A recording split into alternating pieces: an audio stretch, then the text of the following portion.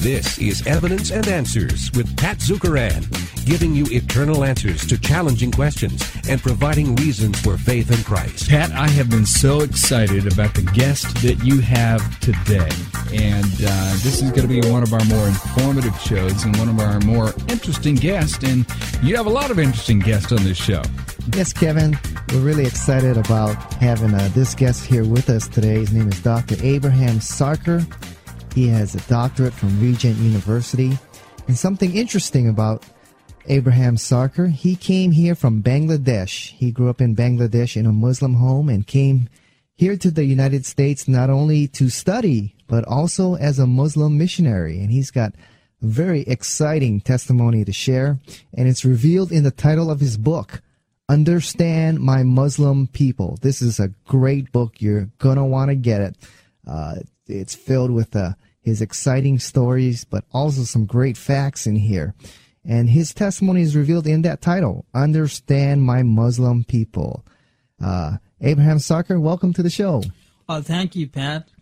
Now, first question we want to ask, why is it titled Understand My Muslim People when indeed you are a Christian man? Well, that is a very good question. You know, when I think about Muslims, I think about 130 million of my countrymen who are Muslims. And when I think about Muslims, I think about my dear mother and my family members who are still Muslims. And when I think about them, I think how much they need to know our Lord Jesus Christ. So that's why I named my book, Understand My Muslim People. I want Americans and people around the world who are Christians to understand these people, my Muslim people. Excellent. You know, you grew up in an Islamic home, so tell us about your family background as you grew up. Well, thank you. My parents were very, very devout Muslims. Pat, my father was an Islamic leader, and my mom was an Islamic school teacher. Now, when I was a 7-year-old boy, my parents came up to me and said, son, you must practice the religion of Islam. Age 7, I was praying 5 times a day.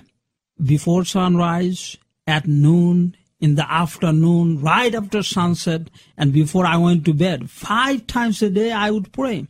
Now, one day I remember I was late to pray and my mom did not give me any food to eat. And I was only a 7-year-old boy. Now, when I was learning to fast from sunrise to sunset for a whole month, for 30 days, and as a 7-year-old boy, I was fasting. One day I was so thirsty, I came to my mom and said, Mom, please give me a drop of water. And she did not give me a drop of water to drink.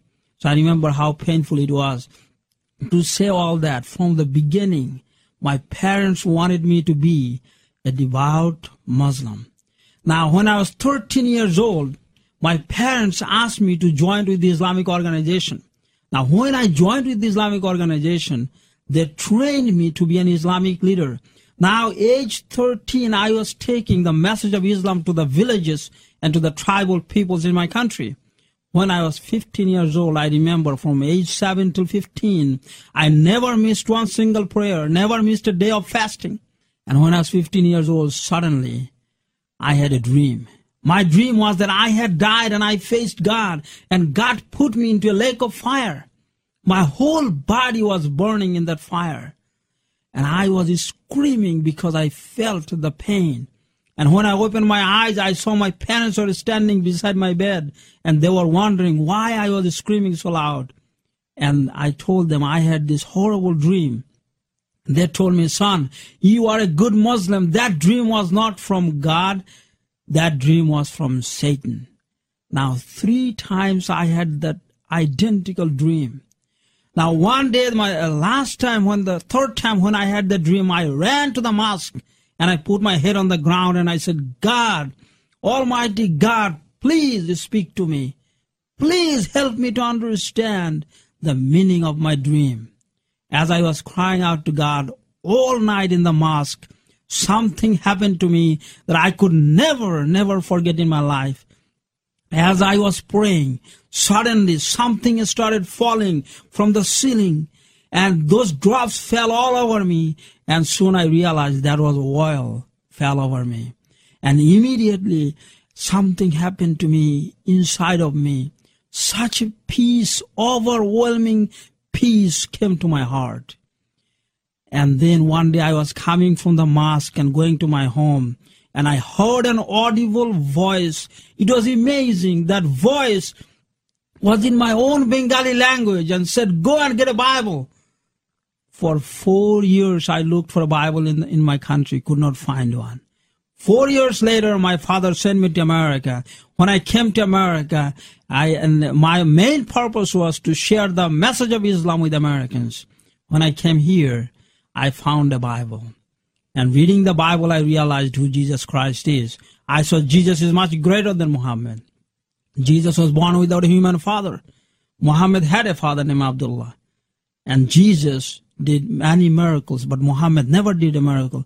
Jesus died and God took him to heaven, and Muhammad died and he is still in his grave in Medina. I took the Bible and the Quran and I said, "God, please lead me to the right direction because I am so confused."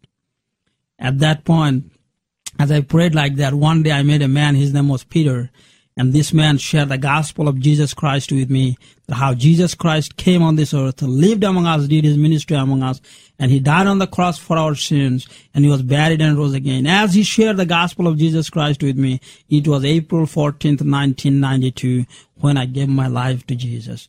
Since then, my life is completely changed. I am a happy man today because I know Jesus.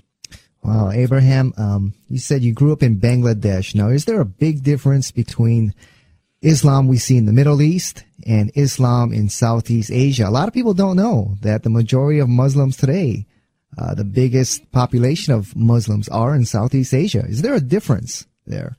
Pat, what a wonderful question, because people are always wondering. You see, when they think about Islam, they think about the Middle East. They think about the Arabs. Not all Arabs are Muslims. Not all Muslims are Arabs. Like as you said, the largest Islamic country today is not Saudi Arabia. It is Indonesia. That's right. And then Pakistan, Bangladesh, where I came from, the third largest Islamic country in the world in population, and then India. Now, Muslims there are very different than the Muslims in the Middle East. As an example would be, Pat, if you're a woman out there who's listening, if you live in the Middle East, in Saudi Arabia, you cannot drive. But my country, Bangladesh, the prime minister right now is a lady, a woman, and we vote for our prime minister. You see, the mentality is very different. Right. Indonesia as well. Indonesia as well, the largest Islamic country today, the prime minister, the leader of that country is a lady, a woman. So you see the difference. Now, also, many differences. You see the mentality is very different in the Middle East versus in the Southeast Asia. Right. Now, you said you came and your intention to come to America was to spread Islam here in the United States. Is that the intention of many Muslims who come here to immigrate to the United States? Yes, it is the job of every Muslim to share their faith, and mainly in the United States, they see in the West there are not many mosques. In the West, there are not many Muslims, as you see in Bangladesh, which is 87%. In some countries in the Middle East, 99% of them are Muslims. So they take this is their mission. They come here in the United States, Canada, and the Western world. In fact, now in Europe, Islam is the second largest religion in Europe right now. The soon would be in the United States. I was going to ask you, Abraham, when you described that when you went to the mosque, backing up what you said earlier, and you said that you felt like oil fell upon you. Did physical oil fall upon you, or did it just seem that oil was falling on your head? Kevin, it was a physical oil. Wow. It fell all over my head, my hand. I rubbed it, felt like oil, and the fragrance from that oil, I cannot explain to you. Such a sweet fragrance. The whole mosque was filled with that fragrance. It's got to be felt right there. It's got to be a manifestation of the Holy Spirit. I mean, it's just so biblical. You know what happened there in your crying out to God. in a place, I don't know. It's amazing. Well, this is what someone explained to me later, but at that point I did not know as a Muslim. I did not know what that meant. Right. Okay. Well, Abraham, you mentioned some differences you saw in studying the life of Jesus and Muhammad. You mentioned them very briefly. What are the differences that you saw and that you see, even in the Quran? Mm-hmm. Well, you see, in the Quran, Jesus was mentioned way more than Muhammad. Okay. About 97 times. So Jesus was mentioned in the Quran, only 25 times mentioned about Muhammad. Now, you see the life of these two great men, if you will, Jesus and Muhammad, is a huge difference here. Jesus never sinned according to the Quran. According to the Quran, Jesus never sinned. But according to the Quran, Allah was asking Muhammad to repent 3 different times in the Quran. Now you see that Jesus died and God took him to heaven, according to Islam, according to Christianity. But Muhammad died and he is still in his grave in Medina. You see, Jesus touched people and they got healed. He raised people from the dead. But none of these miraculous things we could find that Muhammad did. Only thing that as a Muslim that I learned that the miracle that Muhammad did was the Quran, the holy book of Islam, that Allah gave it to him. Doesn't the Quran also mention the virgin birth of Christ? Exactly, that Jesus was born without a human father. But Muhammad had a father named Abdullah. That's a very good point. And is that something that you point out to Muslims? Even the Quran says this about Jesus. Yeah, well, see, there is no problem, Pat, for Muslims accepting this message, what we are talking about, that Jesus seems much greater than Muhammad in all these areas. But Muhammad come as the last and the best prophet. But they also accept Jesus is one of their prophets. Fascinating. We're going to talk more about the differences that Abraham saw between Christianity and Islam. We're here with Dr. Abraham Sarkar, author of Understand My Muslim People, a wonderful book in which he shares his testimony, but also insights into the Muslim faith. He was once a Muslim missionary here to America. And Abraham, we were talking about the differences you saw between Jesus and Muhammad. Well, what are the differences you saw between the God of the Bible and the God of Islam? That is a very good question. Very, very good question. I have been asked that question so many times. You see, is Allah of the Quran the same as God of the Bible? This question demonstrates a misunderstanding of the real issue. A better question might be, are Yahweh of the Bible and Allah of the Quran the same? Here the answer must be no, because the Allah described in many ways in the Quran exhibits many characteristics unacceptable to Christians. And the same way, similarly, the attributes of Yahweh in the Bible are in the same way as unacceptable to Muslims. So it is not the same God, but the concept is the same, that there is only one God. Muslims all over the world would tell you and me, Pat, that there is only one God. But they think we Christians, we worship 3 gods, which they are wrong. We do not worship 3 gods, we worship one God. So Allah means the God, the creator of the heavens and earth in Arabic language. So therefore, that is the huge difference. The Muslims believe there is one God, we believe in one God, but the difference is the attributes of God is very different. What are some of the differences in the attributes between the God of the Bible and that which would not be acceptable in Islam, and vice versa? Well, that's a very good question. Now, as an example, would be, say, Allah in the Quran is not knowable. The way Muhammad explained the God of this universe is not knowable. Even I cannot know our Creator. We cannot know Him. He is out there and He is aloof from man and He's capricious. He changes His mind in every second. Now here we see a God according to the Bible, according to Jesus, a God who came on this earth. He's a personal God. We could know Him and who lives in us. There's a huge difference here. Now, in the Quran, there's a verse that says Allah is closer to us than the jugular vein. jugular vein. What do they mean by that? Well, by that they mean that Allah is closer, but Allah could be closer, but you cannot know Him. But He is still that distant God. It is very clear in Islam that Allah is distant. Allah is looked upon as someone.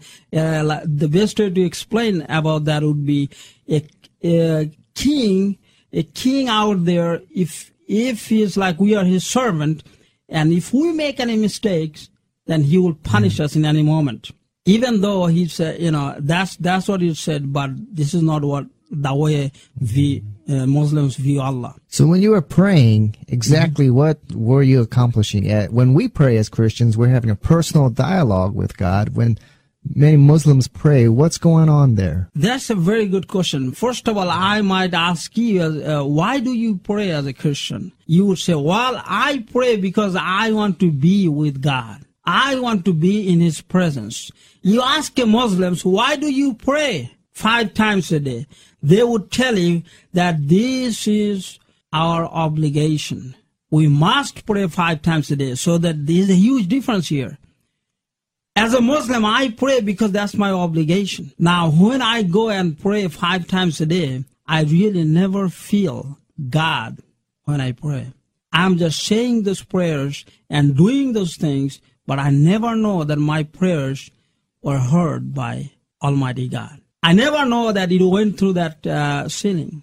But here as a Christian, when you pray and when I pray, we feel the presence of God. There's a huge difference here. Oh, right. Pat and Abraham, somebody asked in text chat, they are rather say that Islam is a cult. And in the sense of the term that we typically use, cult, I don't think that's accurate, in that a cult is a deviation within a given system. In other words, you'll have a Christian belief system, and then a cult would be a system within Christianity that deviates from the essentials of Christianity, or a group within Islam that deviates from the essentials of Islam and would be considered a cult. So I think a better description is world religion. It's a world religion. Do you agree with that? Kevin, you are absolutely right. You explained it so very, very well that is it. You see, Islam is not a cult. Please do not make a mistake on this. Islam is not a cult. It is a world religion. And a cult within Islam would be Nation of Islam. There's no question about it. And there are many cults. I want you to say that again. A cult within Islam would be the Nation of Islam, NOI, Nation of Islam in the United States. Okay. Right, Abraham, you also mentioned that Allah is capricious. Right. What did you mean by that? Explain that one. Okay, capricious is like He changes His mind. Let's say as an example would be, if you ask a Muslim, when you die, would you go to heaven or hell? They would say, well, I do not know, because Allah would judge me in the day of judgment. And it will depend how He feels that time. He may look at me and then see my good deeds way more than my bad deeds, even though I cannot say that I'll go to heaven, because Allah might look at me and say, Abraham, I just don't like you. So all of my good deeds will not matter. So He could change His mind. He can love you, and at the same time He could hate you. Well, Abraham, there's a difference between the God of the Bible and the God of Islam. Also, there's a difference between the Quran and the Bible. Both claim to be divinely inspired. What differences did you see between these two books? Well, I see the Bible has more explanation of things than the Quran. Now, remember, the Bible came before the Quran. So, Muhammad came after our Lord Jesus Christ. So what he recorded in the Quran and what he revealed, there are many mistakes if you compare that with the message in the Bible. So there is that problem there. Another thing you see, the Quran is much smaller than the Bible. The Quran is like a little bit less than the Old Testament. And then, we have more stories in there. In fact, let me just tell you this. I understood a lot of Quranic stories better after I read the Bible. Because in the Quran, they said certain things they mentioned, but they really did not explain or did not tell the whole story. But those stories are in the Quran, in the Torah, the 5 books of Moses, and the Psalms, and the Psalm of David, and the Gospel of Jesus Christ. So now, one of the objections that I have about the Quran is that Muhammad came after Jesus Christ, and he is saying certain things and writing certain things that contradicts the message that came before him. And it did not match. It does not match as of today. Now, Abraham, the Quran states that it is a perfect book. It's Right. eternal, that it came down from heaven. Yet you're saying there's some mistakes in there. Right. Give us an example of some, and how would most Muslims respond to this? Well, then example would be, let's say we all agree about and know about Abraham, who is the forefather of Judaism, Christianity, and Islam, right? So now Abraham took his son to sacrifice. So who was that son according to the Bible, which came before Muhammad? Bible explained that was Isaac. What did Muhammad record in the Quran, or whatever the revelation he got? That was Ishmael. Now that's a mistake. Which one should I believe? The both one can't came be before, right at the both same time. can be right. So that would be one of the example. Now, wouldn't most Muslims say, well, the Bible has been corrupted by the Jews and the Christians? Well, how would we respond to that? That's a very good question. Now, if Bible has been corrupted, that's I hear this argument all the time. So now, the books that we have, the Torah, and the Psalms of David, and the Gospel of Jesus Christ, this all have been corrupted. Now, this is the wrong book. Then I ask a Muslim, well, what is the one that you are talking about? Do you have the corrected version of these books? They say, no, we don't have it. So well, if you don't have it, then what are you talking about? So show me what you're talking about. At that point, they could not show me. And then we have to remember this Bible. We have this documentation. We have old manuscripts that we can back up everything that in the Bible. Abraham, someone in text chat says that you seem to be saying that Allah changes his mind in determining whether you go to heaven and hell, and they're disputing that, saying Allah does not change his mind. God does not change his mind, but if your good deeds outweigh your bad deeds, then you'll go to heaven, probably.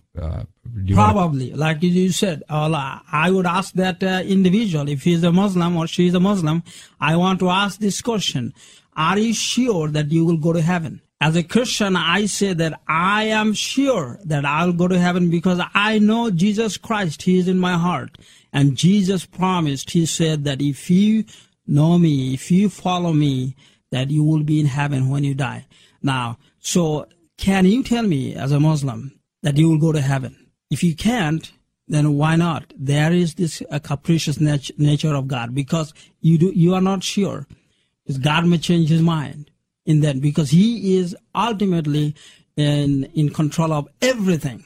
And what he does not listen to anybody. And well, we see the same way as Christians, but we know certain things that God would do. And he never lies. If he says something, he would always follow what he said. You know, Kevin, this is one of those interviews that time goes by so quickly, and I see that time has run out with us. So Dr. Abraham Sarkar, author of Understand My Muslim People, a wonderful book in which he shares his testimony, but also insights into the Muslim faith, the God of the Bible, and the God of Islam. We want to thank you so much for listening to Evidence and Answers with Pat Zukeran on this timely topic, and remind you that you can get this entire series at our website, evidenceandanswers.org. That's evidenceandanswers.org. You'll find some of the best resources on presenting and defending your faith in Christ to an increasingly skeptical world at evidenceandanswers.org. World religions, atheism, the cults, the occult, apologetics, scientific and philosophical arguments for the existence of God, creation and evolution, the reliability of the Bible, archaeology and history, and the end times, to name but just a few. Evidence and Answers is supported by you, the listener, who appreciates a program that gives good answers to good questions. Our calling is to do what the Apostle Paul did on Mars Hill in Athens. He presented and defended the gospel of Jesus Christ, and we'll help you do the same by the grace of God. Just go to evidenceandanswers.org, and any gift or purchase of resources will be a tremendous encouragement to us. And remember that this entire series is available at evidenceandanswers.org. Thank you so much for listening to Evidence and Answers with Pat Zukeran. God bless, and thanks so much for listening. evidenceandanswers.org.